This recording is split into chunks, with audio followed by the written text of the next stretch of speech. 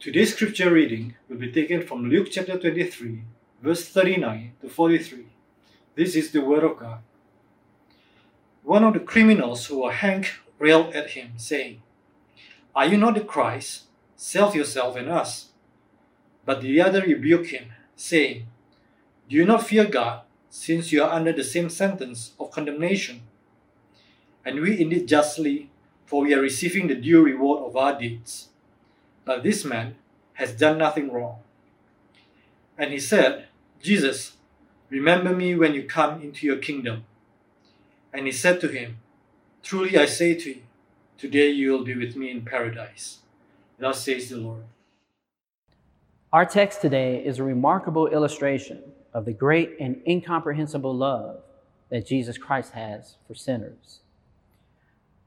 But it also gives us insight into one of the most vulnerable times in the life and ministry of the Lord Jesus Christ that's recorded for us in the Gospels.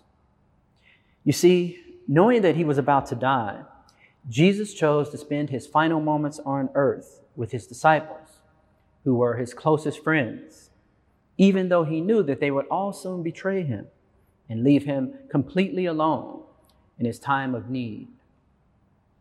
But even though he was about to endure such betrayal, abandonment, mocking, and torture, Jesus continued to love his people to the very end. And one of the reasons that this experience in the Garden of Gethsemane is so very important for us is that it sheds a tremendous light for us on the human nature of Christ. You see, even though he was the Son of God incarnate, Jesus Christ was fully human. So we're not surprised that as a man, Jesus would have felt tremendous sorrow and distress over what he was about to suffer on behalf of sinners. And so we're told that he sought out a special place that was private, where he could be alone with God in order to ask him if there was any other way for sinners to be saved, if there was any other way that this cup could be removed from him. Now, what did Jesus mean when he used the image of a cup?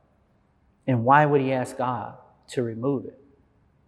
Well, in the Old Testament, a cup was used as a metaphor for the wrath and judgment of God.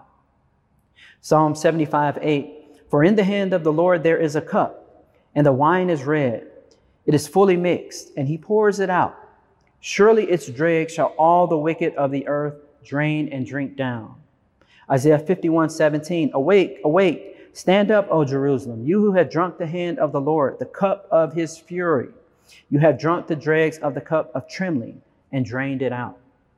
And finally, Jeremiah 25:15, "For thus says the Lord God of Israel to me, take this wine cup of fury from my hand and cause all the nations to whom I send you to drink it." You see, according to the Bible, the cup that Jesus was referring to was the judgment of God that he was about to endure in his very own soul as our sin bearer. You see, Jesus was not afraid of physical death, torture, mocking, and crucifixion. We know this because earlier he told his disciples to fear not those who could kill the body, not the soul, but to fear him who could destroy both body and soul in hell. In other words, fear God. Be very afraid of him.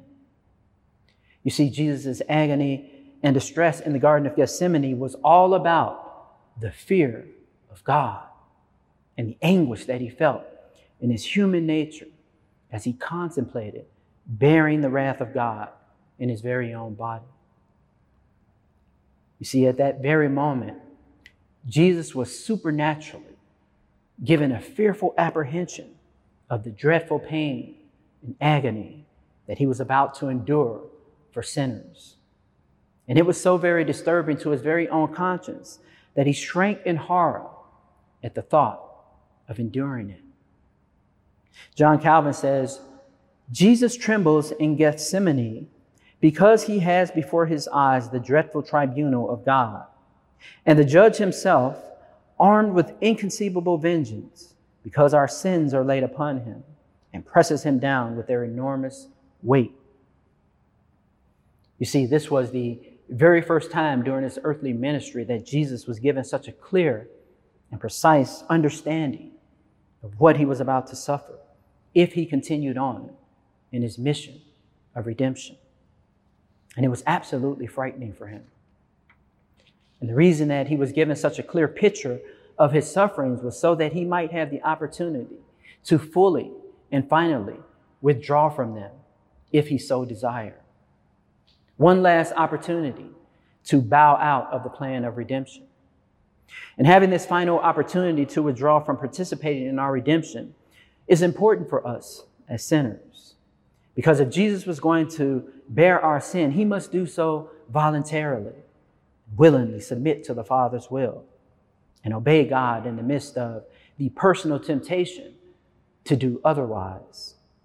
In other words, the circumstances that Jesus was in must not be in his favor as he renders perfect obedience to God.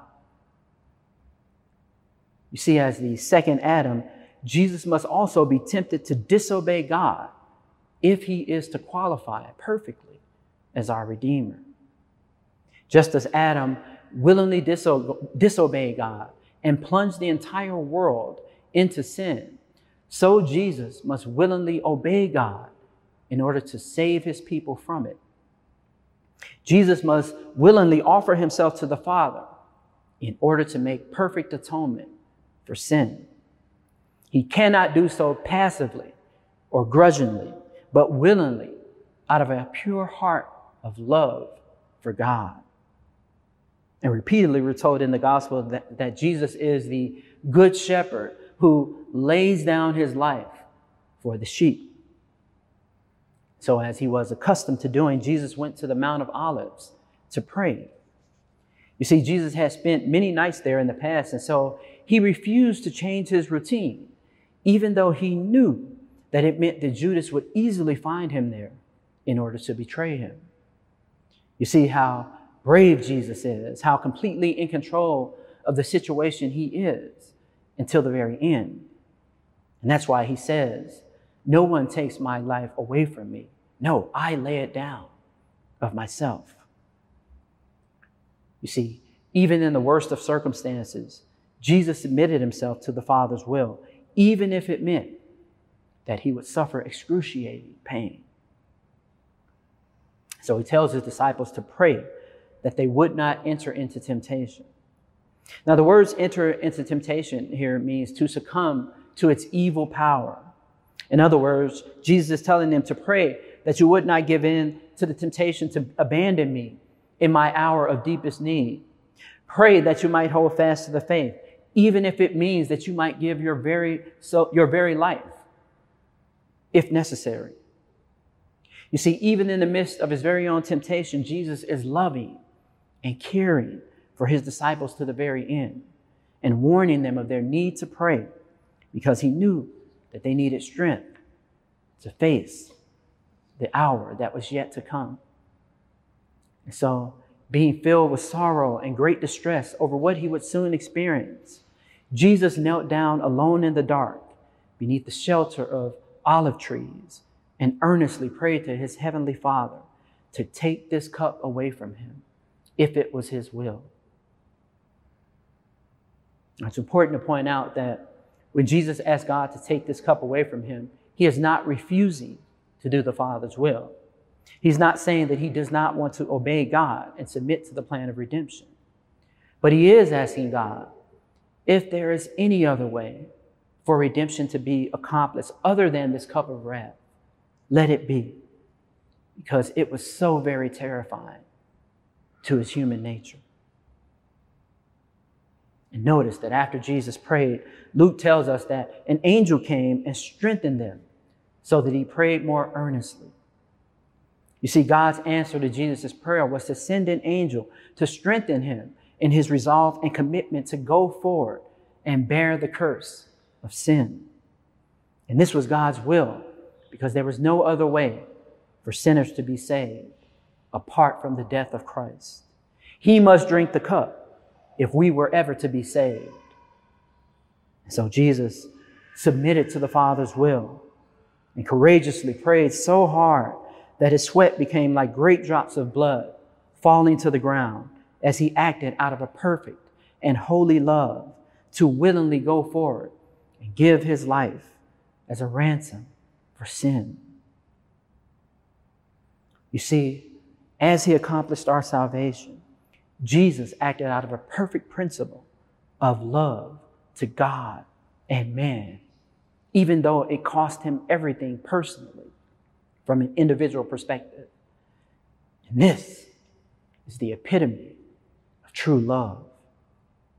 The Apostle John puts it this way: by this we know love, that he laid down his life for us.